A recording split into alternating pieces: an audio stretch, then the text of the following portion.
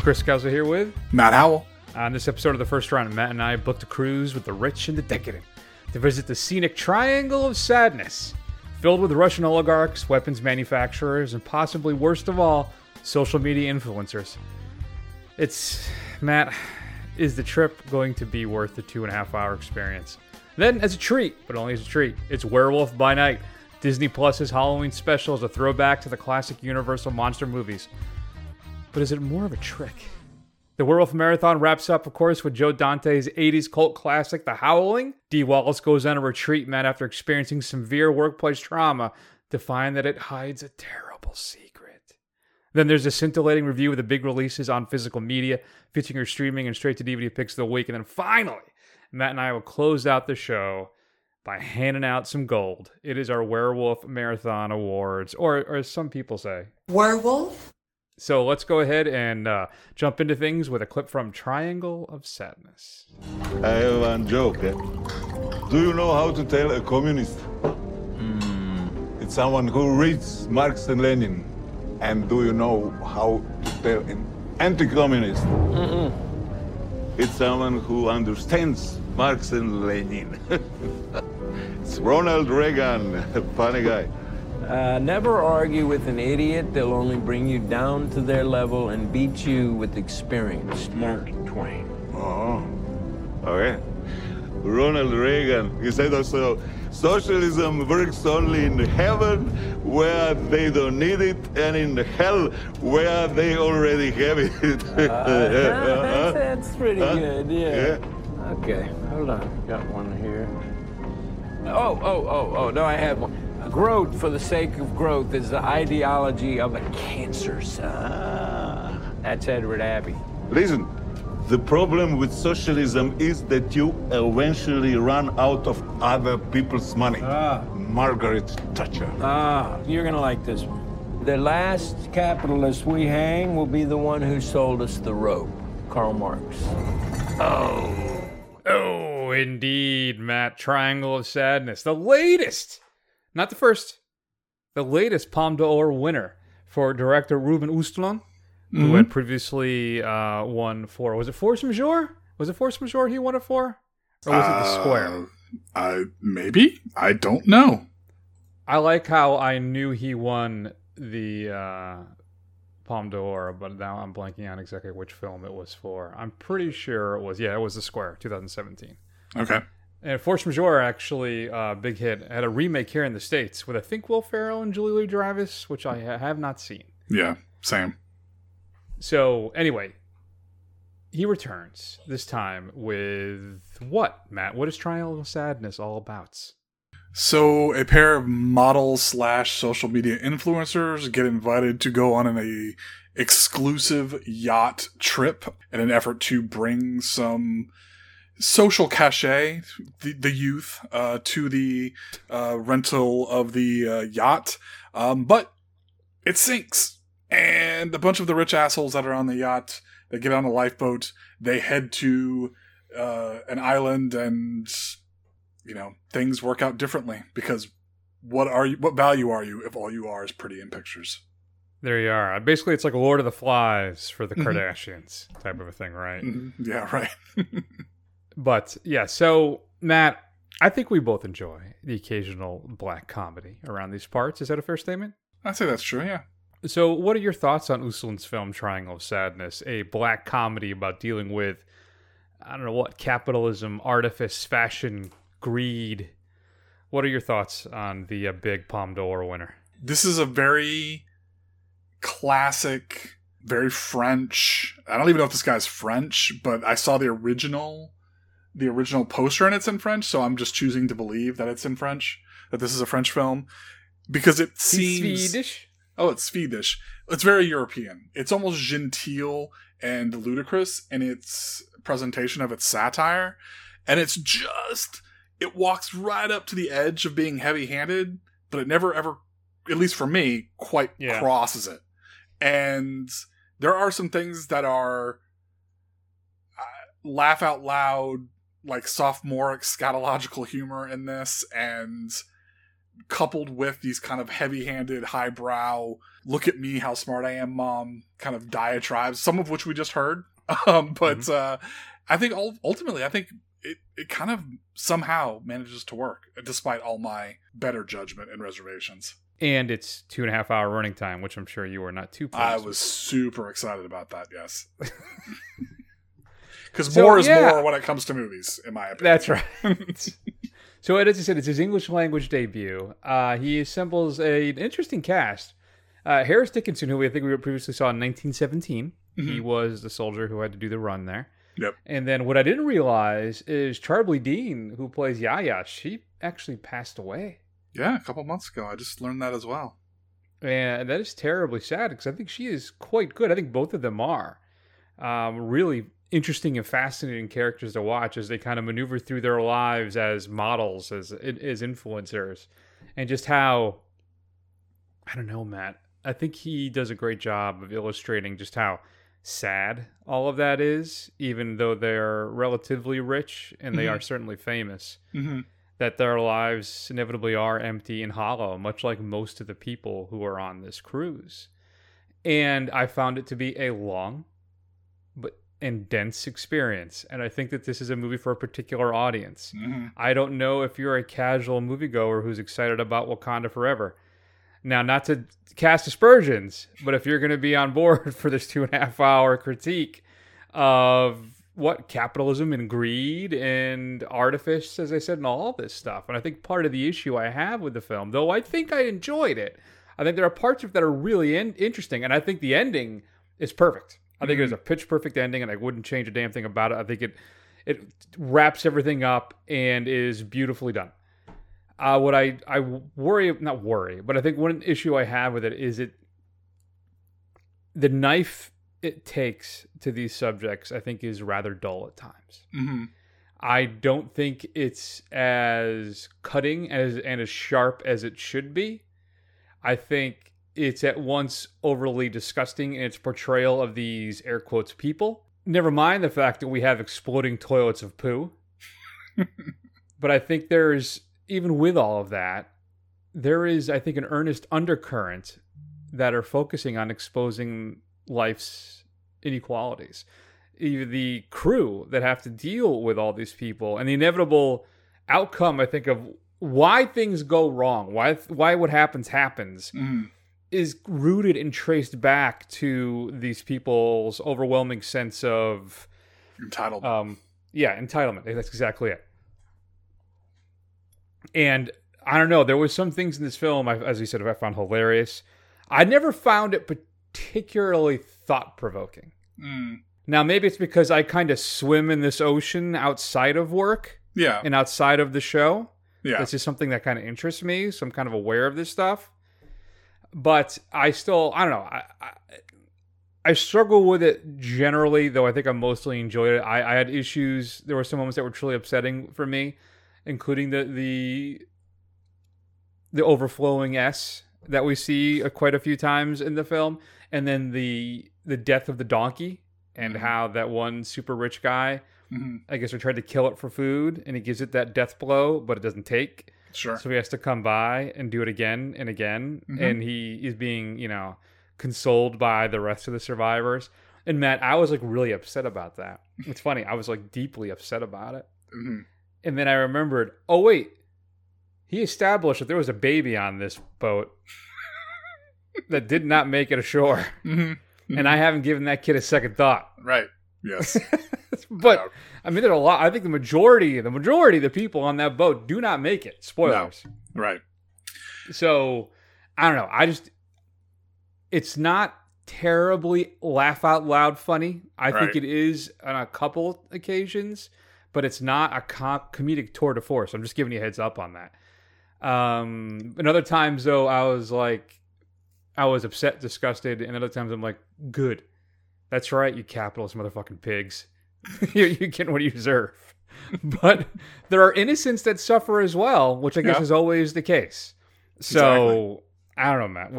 Go ahead. What are you saying? What do you think? Yeah, I mean, maybe the fact that this thing has all of the kind of finesse of a hammer, that maybe that in and of itself is a critique of the fact that, if this thing is too subtle, it's going to kind of go over maybe the intended audience's head. Yeah. Because like you said, we, I think, collectively swim in a certain set of lanes.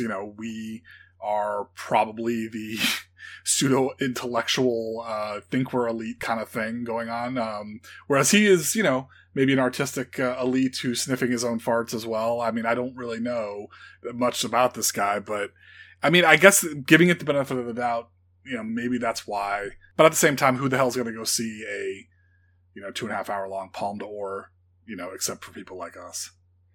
There you go. I know when I saw that it won, then I definitely wanted to check it out because I am that kind of a snob. I know, exactly. I had never heard of this, and when I learned that it won the Palme d'Or, I'm like, oh, that's why we're watching this. Okay, cool. That's why I just put this on the list. I am just that perfect balance of hack and snob. It's right. You do walk that line beautifully. It's chef's kiss. It's fantastic, Chris. And I also, the other night, I watched Friday the 13th, The New Blood. Of course you did, yeah. And we're going to talk about a Joe Dante film later. That's right. So, yeah, no, interesting. I think Woody Harrelson, who is not in it that long, is a fun character. You heard him in that clip. But I don't know what else really to say about him. It's just, if you like your criticism, I don't know. Nuanced? Not so subtle. Yeah. When you literally have shit bubbling up through the system into the yacht and stuff, these people drowning and stuff. Yeah, I think that's, So, Triangle Sadness, Matt, the Palme d'Or winner, I'm sitting at a B- right now. Yeah. I guess maybe I'm just a bigger fan of scatological humor, and I'm not so worried about a fictional donkey killing so much, so I'm going to give it a B. Fair enough. I think that's fine. I could see giving a B on this. I will accept that. Thank you. I appreciate that, Chris. It's always so good to me. I do what I can. So, Triangle Sadness is currently in theaters now. You could check it out. If you've had a chance to see it, shoot us an email at feedback@thefirstrun.com. It is too, man. It's a shame about Dean. Like I said, I think she was one of the more interesting characters in this film. And Dickinson, even the way it opens up, how it focuses on kind of their relationship, so we get that firm establishment of who they are as a couple and everything.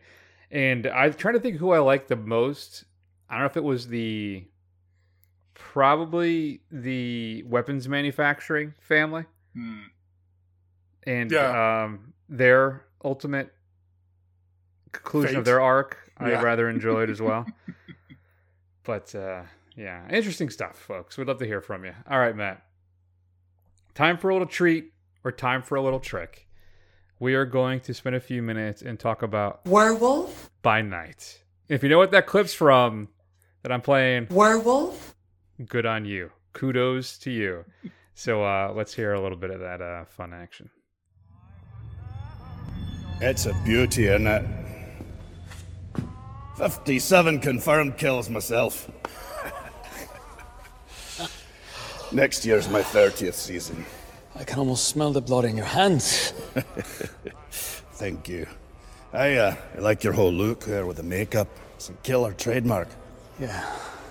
It's to honor my ancestors. I know much for honoring ancestors and feelings and all that. I just know it looks brilliant on you. I mean, I understand the importance of anonymity in our line of work, but it gets lonely. Just want to say I'm proud to be honoring old Ulysses with you here tonight. Oh, Ulysses, of course. Hard to believe he's gone. Aye, the mad bastard. Quite a place he built for himself here, eh? So, any of these Hackett beasties your handiwork? No, but him I fought a few times. He's never looked so alive. I'm going to try. Does every clip end with a laugh this week? I'm not quite sure. So next up, Matt, as we talk about Werewolf by Night, Gael Garcia Bernal plays Jack Russell.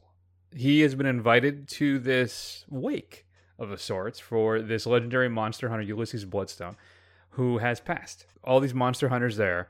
And I guess Ulysses was the owner of the titular bloodstone, and which grants what powers like healing or longevity or some other stuff. Sure.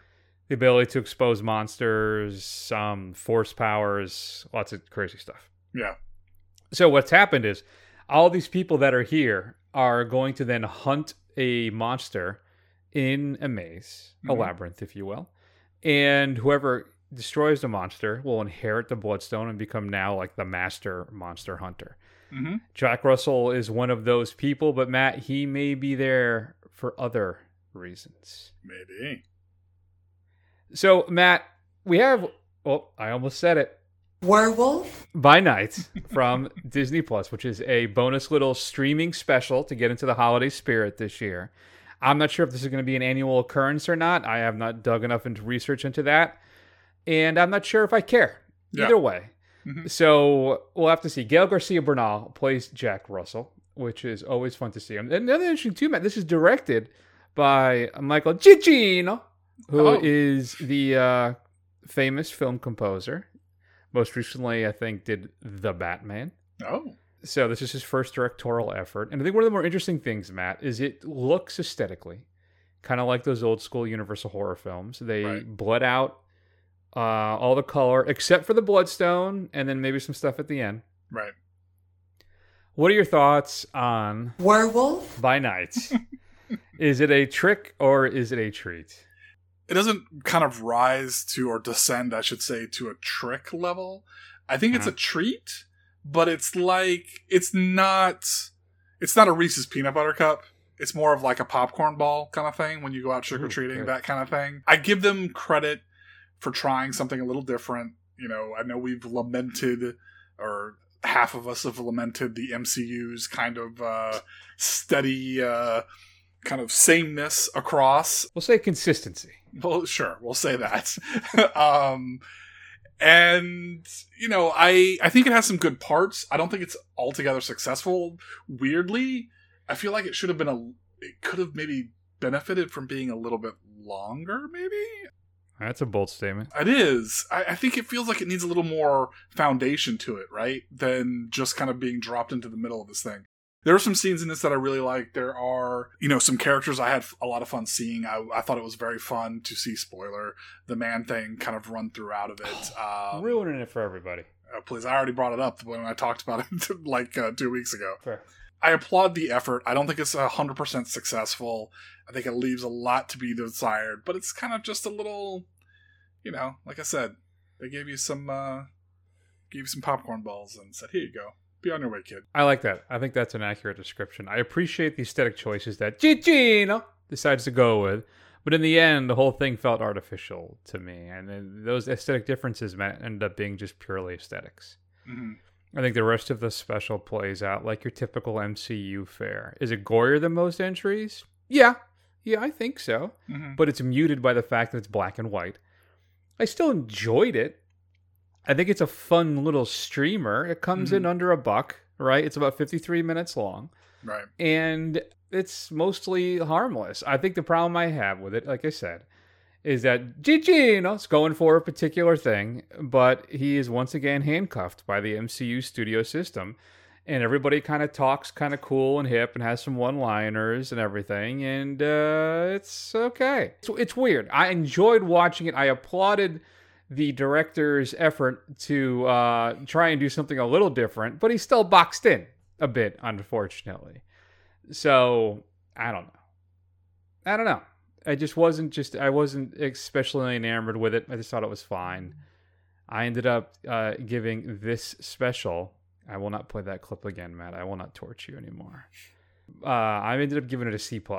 I like Gael Garcia Bernal, as I say every time I see Gael Garcia Bernal in a film. Overall, yeah, it's like you say, it's the popcorn ball. What did you give it a rating? Yeah, I'm going to give it a C+ as well. I think they basically, I don't know if it's MCU sanitized, but this really smacks of being Disney sanitized. I think they really, you know, they're putting it on Disney Plus. They want to keep it kind of available to the kiddies, not too scary, not too gory.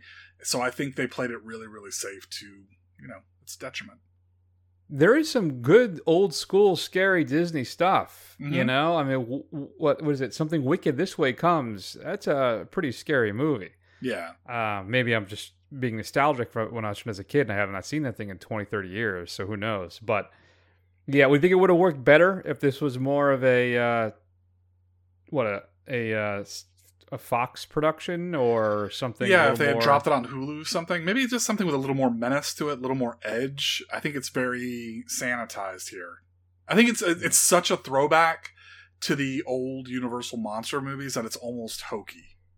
Yeah, I guess. But even that, I don't know if I feel that way. Because again, all the stuff that is the throwback stuff for me is just aesthetics. And it's not, I feel like too, they just put up like a black and white Instagram filter on this thing they did. too. Yeah.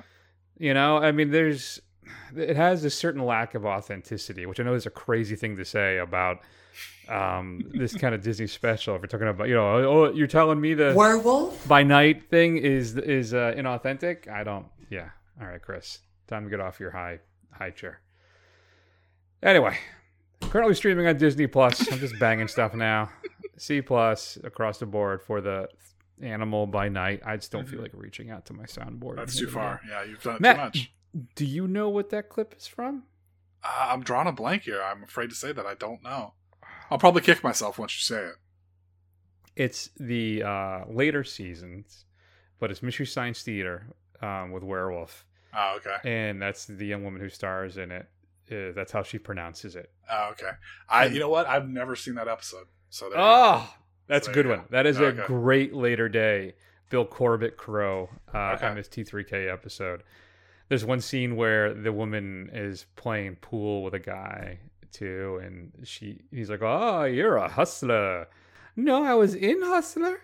And there's lots of weird kind of. There's also this famous line from that too. This is absolutely fascinating. So yeah, I'll be working that one at some point. So I love Werewolf. It's such a weird episode. All right, good times. All right, Matt, let's keep rolling and talk about what's coming up in physical media this upcoming Tuesday, November 8th.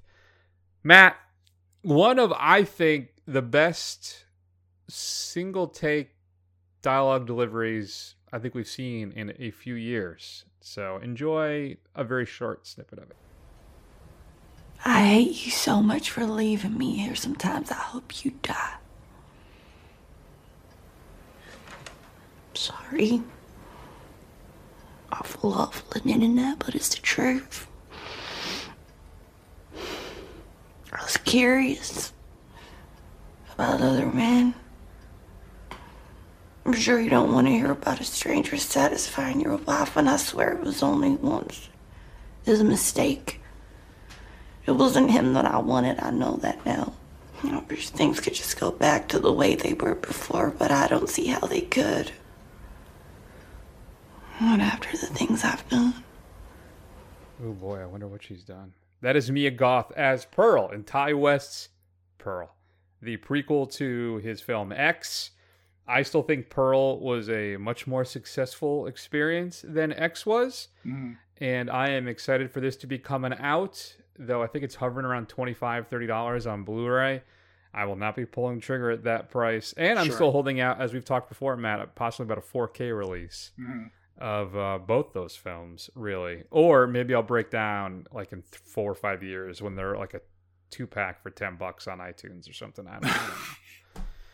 Anyway, Pearl's getting released, includes a featurette called Time After Time, as well as another one called Coming Out of Her Shell, The Creation of Pearl. Walmart has its own individual slipcase as well, but were you as impressed as I was about Mia Goth's take there when that thing's like 9 minutes long, that scene actually, and it's just Ty West holding the camera on her, and she starts talking about what she's done, confessing to her sister-in-law, and things take a turn. Yeah, I thought that was probably the best acting performance in both movies. Oh, yeah, hands down. Patton Oswalt, Matt, returns in I Love My Dad by Magnolia Films. A hopelessly estranged father catfishes his son in an attempt to reconnect. Aqua Teen Forever. Were you an Aqua Teen Hunger Force watcher? I was for a little while. I was never really into Aqua Teen Hunger Force. My favorite show of that era was C-Lab 2021, which is a fantastic show. if you have not watched I it. like that one a lot too. That was a forerunner too to like Archer and stuff, right? It was all those same people, wasn't it? Pretty much, yeah. Yeah, I would watch Aqua Teen. This is back into my single days when I was so very, very alone. I'd be up super late, coming home, probably had a few too many pops, had some Taco Bell, and Aqua Teen Hunger Force was on. Sure. And I watched it till I fell asleep. Well, they are new movie. I like to say they have a new movie coming out called Aqua Teen Forever Plantasm. You can get a 4K or a Blu-ray on that. When President Frylock, he's been promoted to president, gets kidnapped and taken to Alcatraz by the cultists or reincarnated AI of Al Capone, only Aqua Teens can come together with Colosso Zeus to defeat the she-devils of Monterey Bay and save the universe from the Great Flattening. Include some deleted scenes, audio commentary, an alternate cut, and more. Antonio Banderas and Kate Bosworth star in The Enforcer. I guess this is Antonio's Liam Neeson Taken turn. An enforcer has to sacrifice everything to save a young girl he has befriended from his femme fatale boss, who's involved in a cyber sex trafficking scheme. You know what I watched the other day? I had it on the background while I was doing stuff. And I've always been a fan of it, Matt. And now I watched it again. And I'm like, it's weird because I liked it when it first came out. And then I realized it wasn't that good. But I still enjoyed it. And I've kind of hung with that for a while. But now watching it again, I'm like, oh, this is horrible. And that's the Stallone version of Get Carter. I remember you extolling its virtues. Its dubious virtues. Yeah, and now I'm like, no, this is bad. This is just bad. You finally caught up with the rest of us, huh? Yeah, it only took, 15 years? And now I'm finally like, oh, wait a minute, Chris. The stuff that you enjoyed about this is not really there. It's not good. And it made me sad. Thomas Jane stars in Dig. A widowed father and his daughter whose house is up for demolition are taken hostage by a dangerous couple who won't stop until they retrieve what lies beneath the property. Could it be a... Werewolf? Incredible but True was a French film. Elaine and Marie moved to the suburb house of their dreams, Matt. But the real estate agent warned them what's in the basement may change their lives forever. IFC is releasing She Will, featuring Malcolm McDowell, Alice Krieg, and Rupert Everett, about an aging film star who retreats to the Scottish countryside with a nurse to recover from her surgery. While there, mysterious forces of revenge emerge from the land where witches were burned. I can't tell you, though, if there will be any Werewolves there. Rhoda Mitchell stars in Devil's Workshop. A struggling actor spends a weekend with a female demonologist to prepare for an audition. I also watched in the last 2 weeks The Exorcist. Oh. But I watched the director's cut. Yeah. Which I like because of the spider walk thing, whatever it's called. Yeah. That movie's good. It's really good. It's very, very good. Good. Yeah. I've been watching... Oh, sorry. Go ahead. No, that's it. Oh, that was it? That was your non sequitur? Well, I'm saying they announced that there's a 4K coming out next year. Oh. So I'll probably have to buy that. I don't think I have it on Blu-ray. Oh, no? Oh, yeah, I do. But it's supposed to be then they're going to do next year at some point. They're releasing it in the theaters, the 4K restoration in theaters. So. Oh, wow. So what were you watching? I've been watching Mike Flanagan movies. I watched Oculus and Ouija Origin of Evil. And those are still as good as I remember. Nice. Yeah, I still have yet to watch any of his shows on Netflix. I have like Midnight Mass queued up, and I haven't gotten to it yet because I'm too busy watching Get Carter. And being astounded, blown away, how it's not as good as you recall.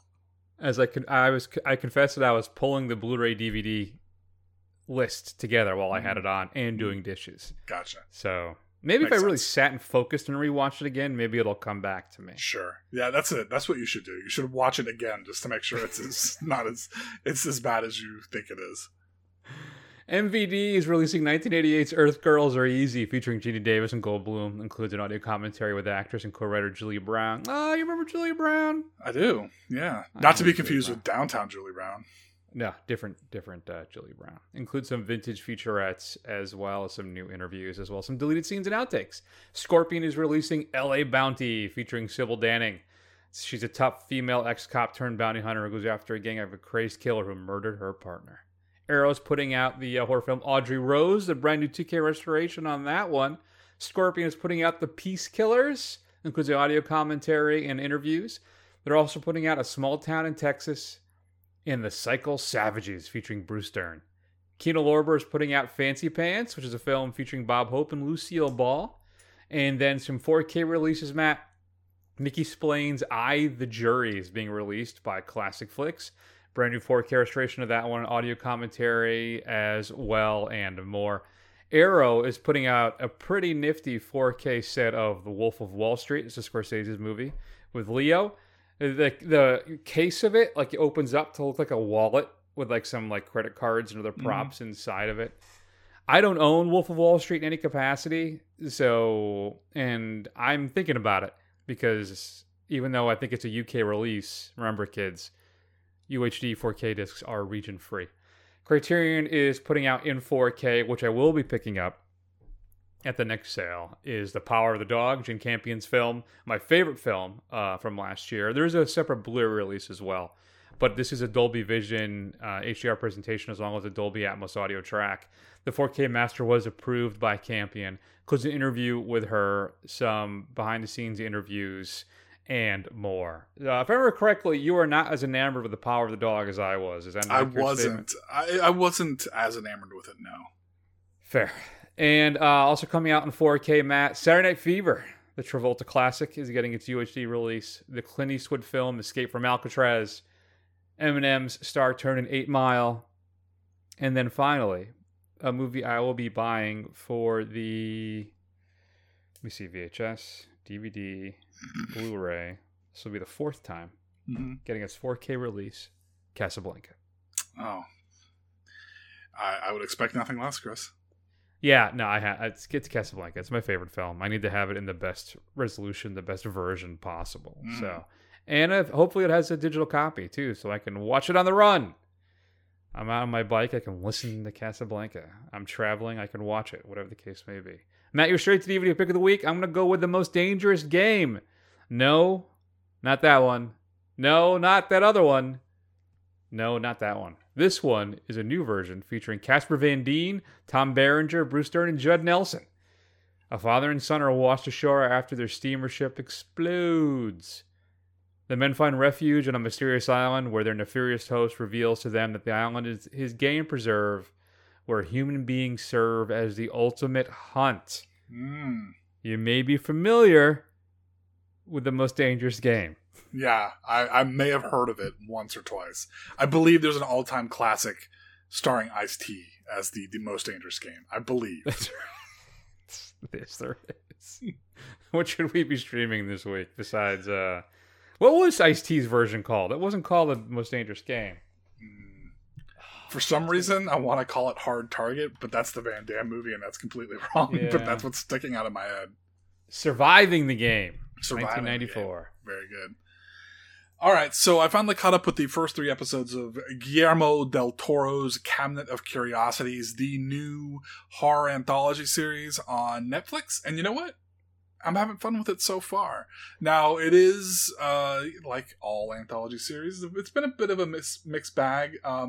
They aren't all, like, home runs out of the park, but so far, at least, the floor has been pretty high.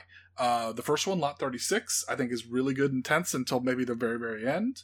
The second one, I didn't super care for, but a lot of people do. The Graveyard Rats has some really cool practical effects in it.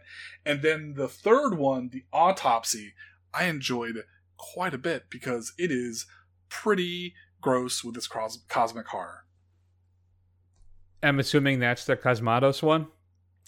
The guy who did Mandy? I don't know. That is a great question. Thanks for stumping me, Chris, and look like I don't know what I'm talking about. His is called The Viewing.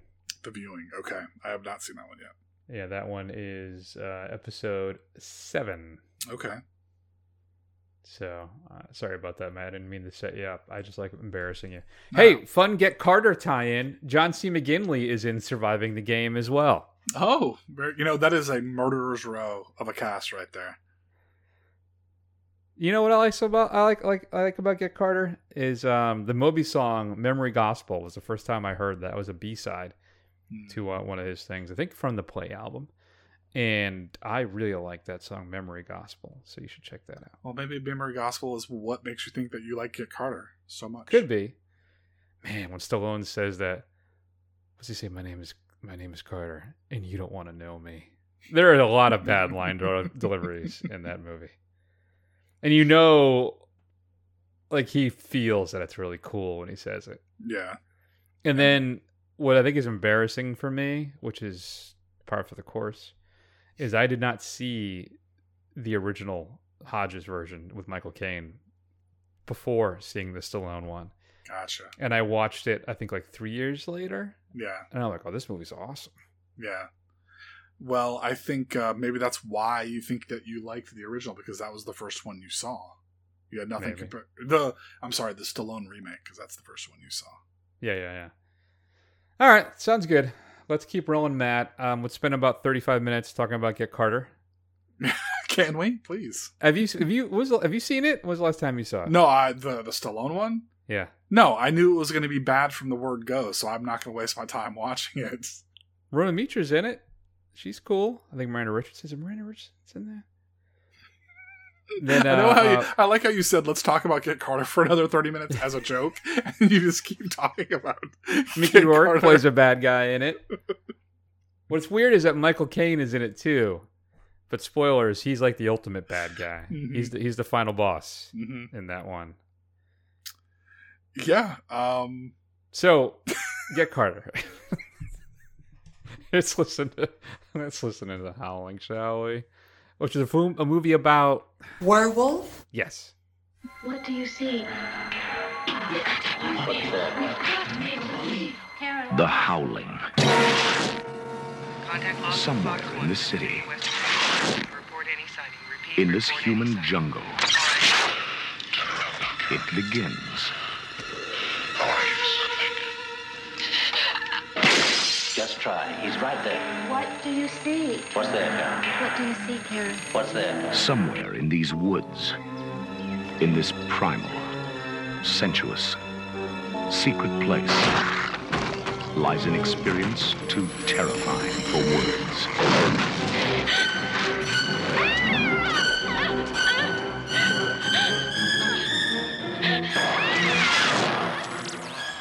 And now, all anyone can do is watch and wait. Tonight I'm going to show you something. Make you believe.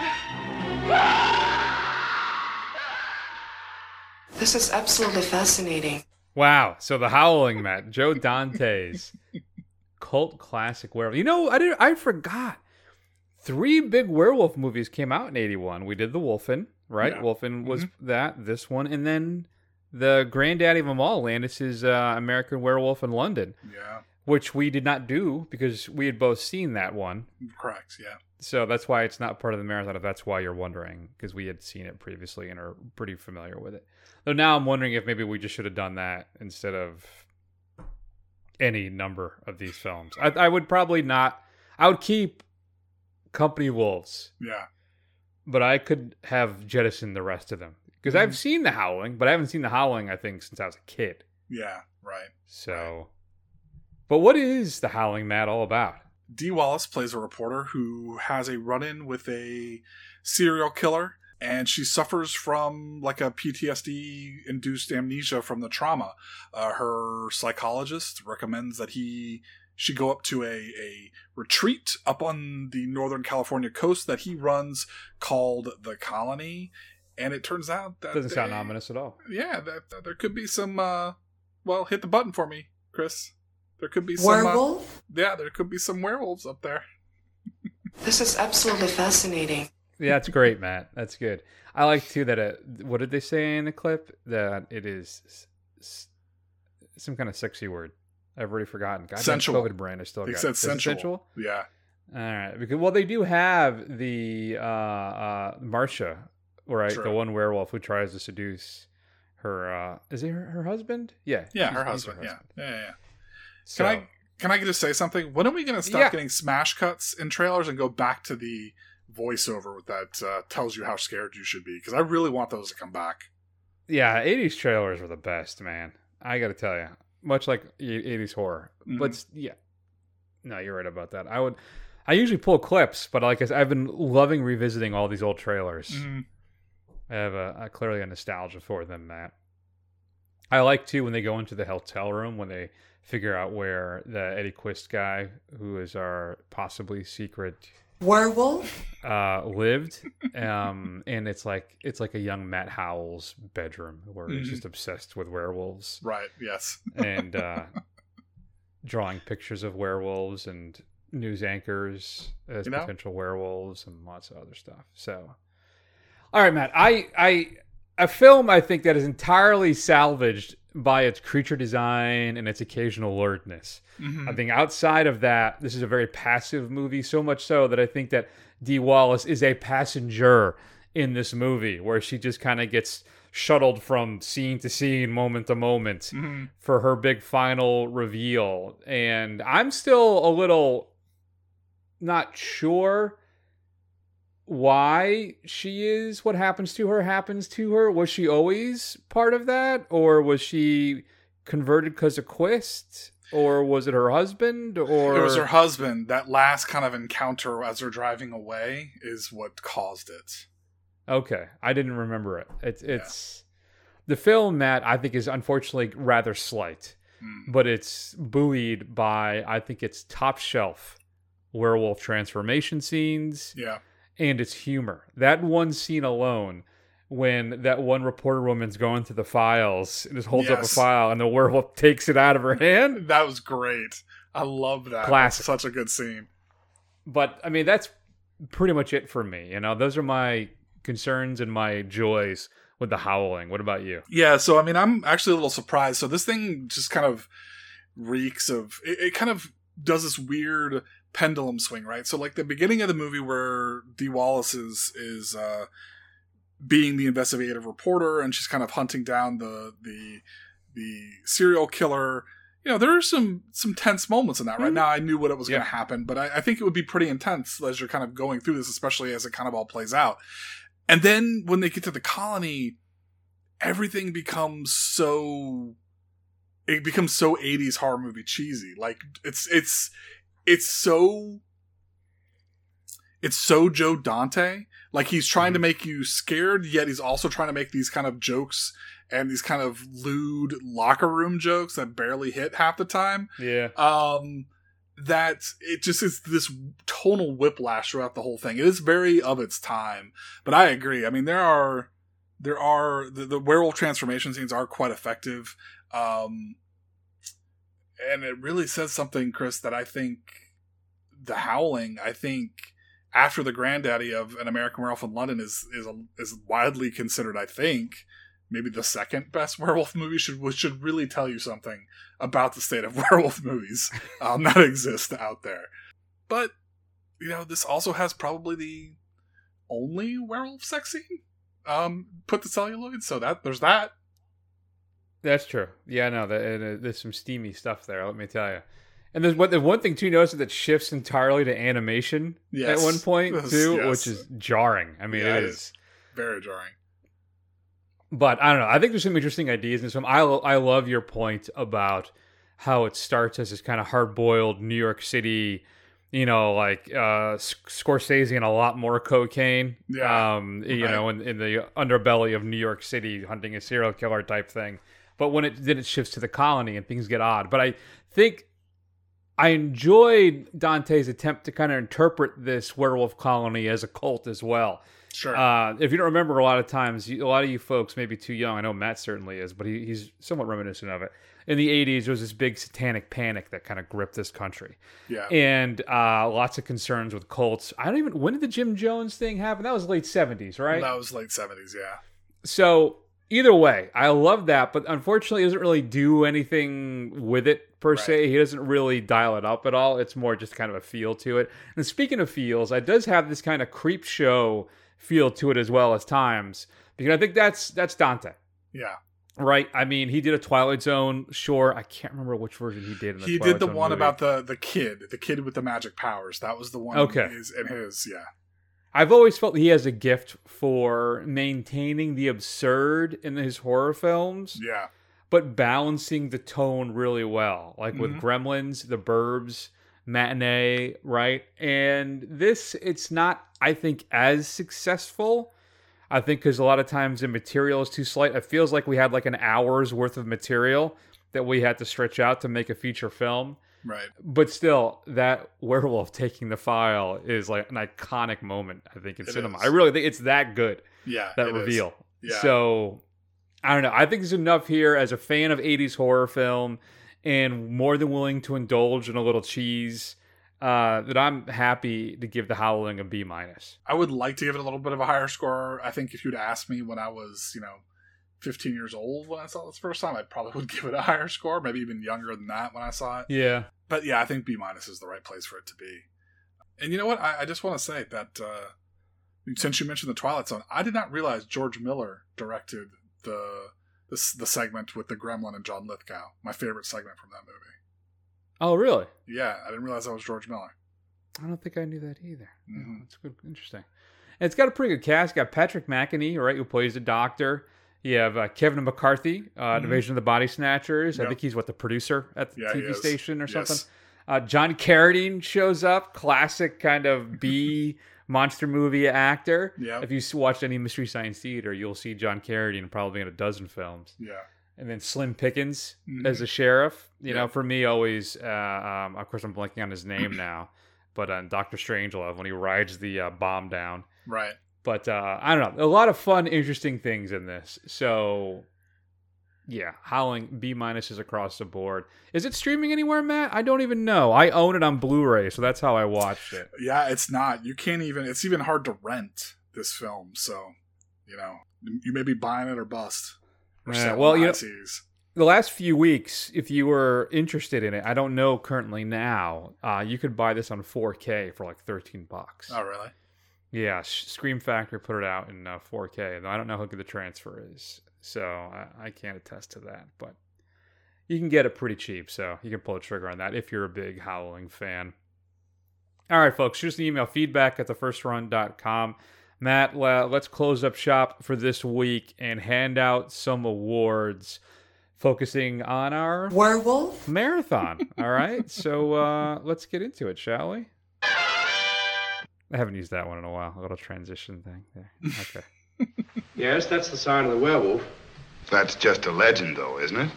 Yes, but like most legends, it must have some basis in fact. It's probably an ancient explanation of the dual personality in each of us. How does it go? Even a man who is pure in heart and says his prayers by night may become a wolf when the wolfbane blooms and the autumn moon is bright. That's funny. That's the same thing the girl in the antique shop said. That I was stalking for 20 minutes of this film. Anyway, that, of course, is Claude Rains and Lon Chaney in The Wolfman, the first film in our marathon, the big granddaddy of them all. Matt, let's hand out some awards. I like how I combine the words give out and hand out into like a mash of ununderstandable, which doesn't make any sense either. I'm so tired, and I don't know what my problem is. All right, Matt, what are our categories? Rescue me here. Jesus Christ. All right, so we're going to talk about Best Actor, Best Actress, Best Director, our favorite film, and our favorite transformation / creature design. Good times. All right, start us off, Matt. Who was the best actor in our marathon? That's tough because can't give it to anybody in Ginger Snaps. Can't give it to Lon Chaney Jr. because he's a creep. So I guess I'm gonna go with Chris Stone in The Howling as Roy, the health club owner / vegan who becomes a werewolf and develops a taste for meat. That's entirely wrong, Matt. It's Albert Finney in Wolfen. Clearly, I knew you were going to put that down. The broken down cop. He's back on the job trying to solve the mystery of these people being slaughtered, and it's up to him to figure it out. He's partnered with a criminal psychologist, and they're going to get down to brass tacks, find out what's happening. Is it a wild animal, Matt? Is it a genetically engineered werewolf? Or wolf, I should say. Or is it? Could it be? Werewolf? Could it be? It could be a werewolf. I don't know. Depends on how you interpret it, I guess. But Albert Finney, I had a lot of fun watching him doing basically his best Albert Finney. Sure. Gotcha.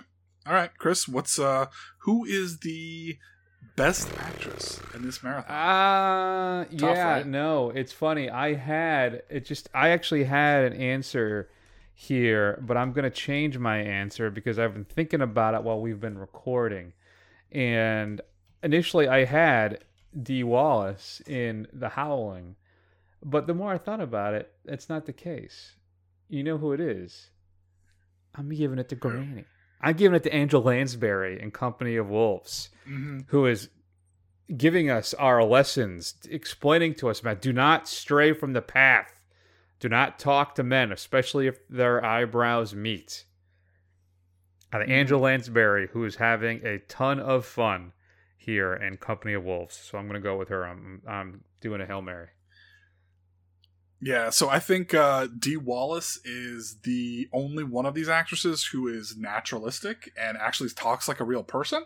But as far as the performance goes, I would agree with you. I'm going to go with Angela Lansbury as the oh-so-creepy Cranny, who just kind of gives me the willies, just in general. I like, too, when the werewolf takes her head off, and it's like porcelain and shatters when it hits the ground. Yeah. Oh, so weird and so wonderful. Matt, all right, who is the best, what do you think, best director? What do we got? Yeah.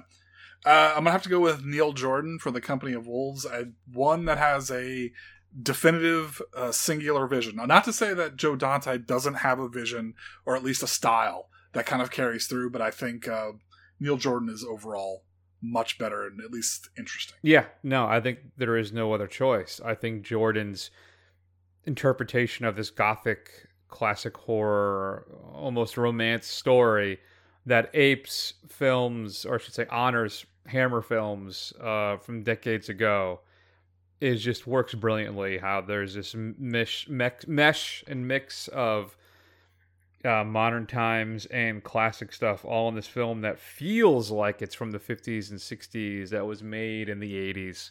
And is a wonderful success. So I'm probably spoiling myself here. Matt, what do you think should we go with, film or transformation next then? Let's go with film, because I feel like that's more of a layup. Or at least that comes down to really two films. Yeah, what two films is it for you? I would think it kind of comes down to either Company of Wolves or The Howling, really. Like, are you looking more for something kind of dark fairy tale, fantastic, surreal kind of thing? Or are you looking for like your more classic, cheesy 80s horror? Yeah. Well, for me, I'm looking for your classic story. So Company of Wolves is my selection, the highest grade I had, and it's an A- for that one. So it was the most fun I had seen, and it was when I was most excited and raved about, right, when we talked about it. Mm-hmm. So, yeah, Company of Wolves is my favorite film of the marathon.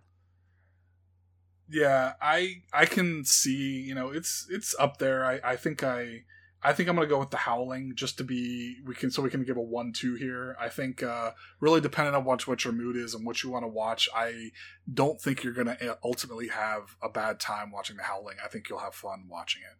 Whereas maybe you appreciate the Company of Wolves more, but The Howling, I think overall is more dumb fun. That's true. I would agree with that. Then Matt, what is the best transformation or creature design we saw in this marathon?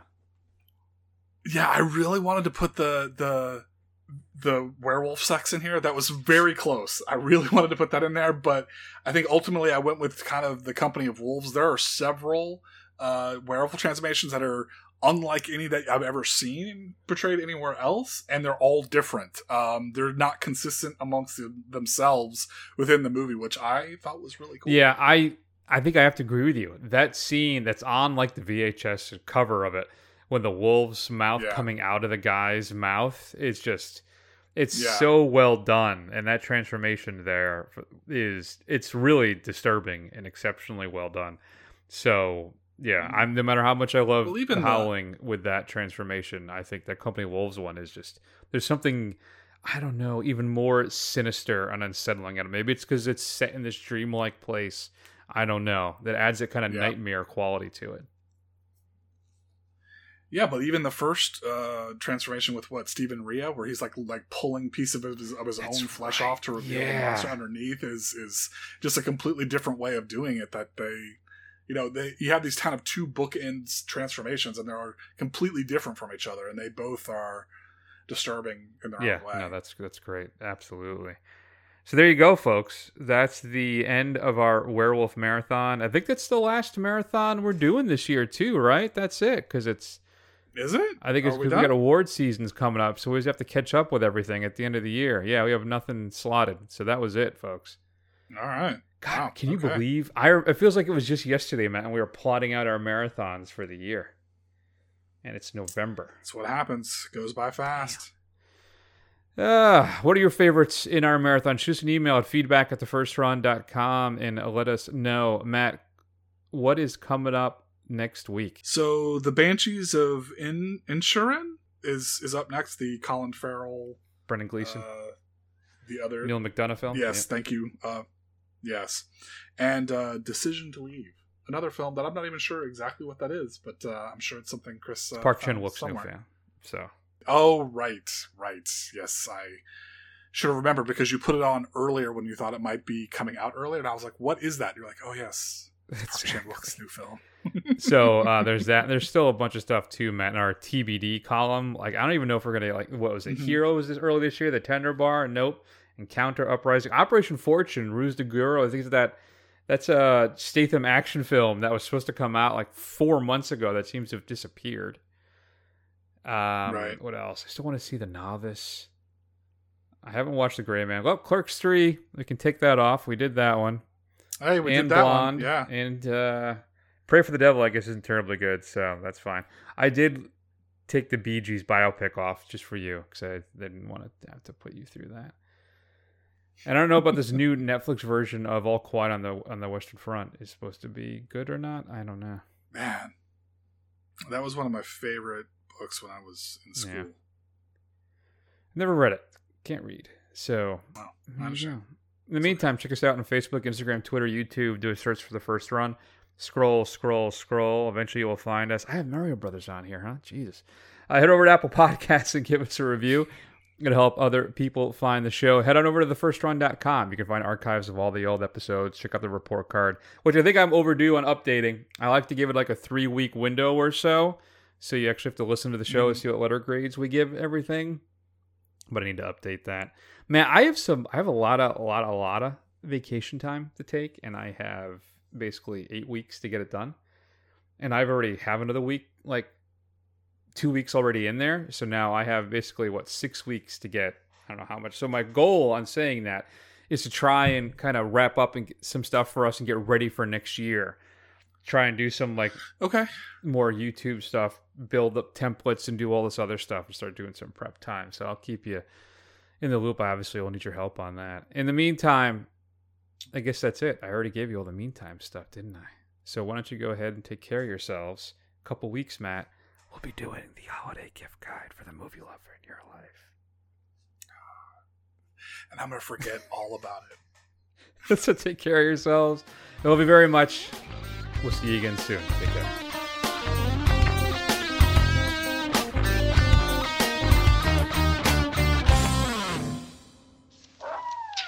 What is this? Wow!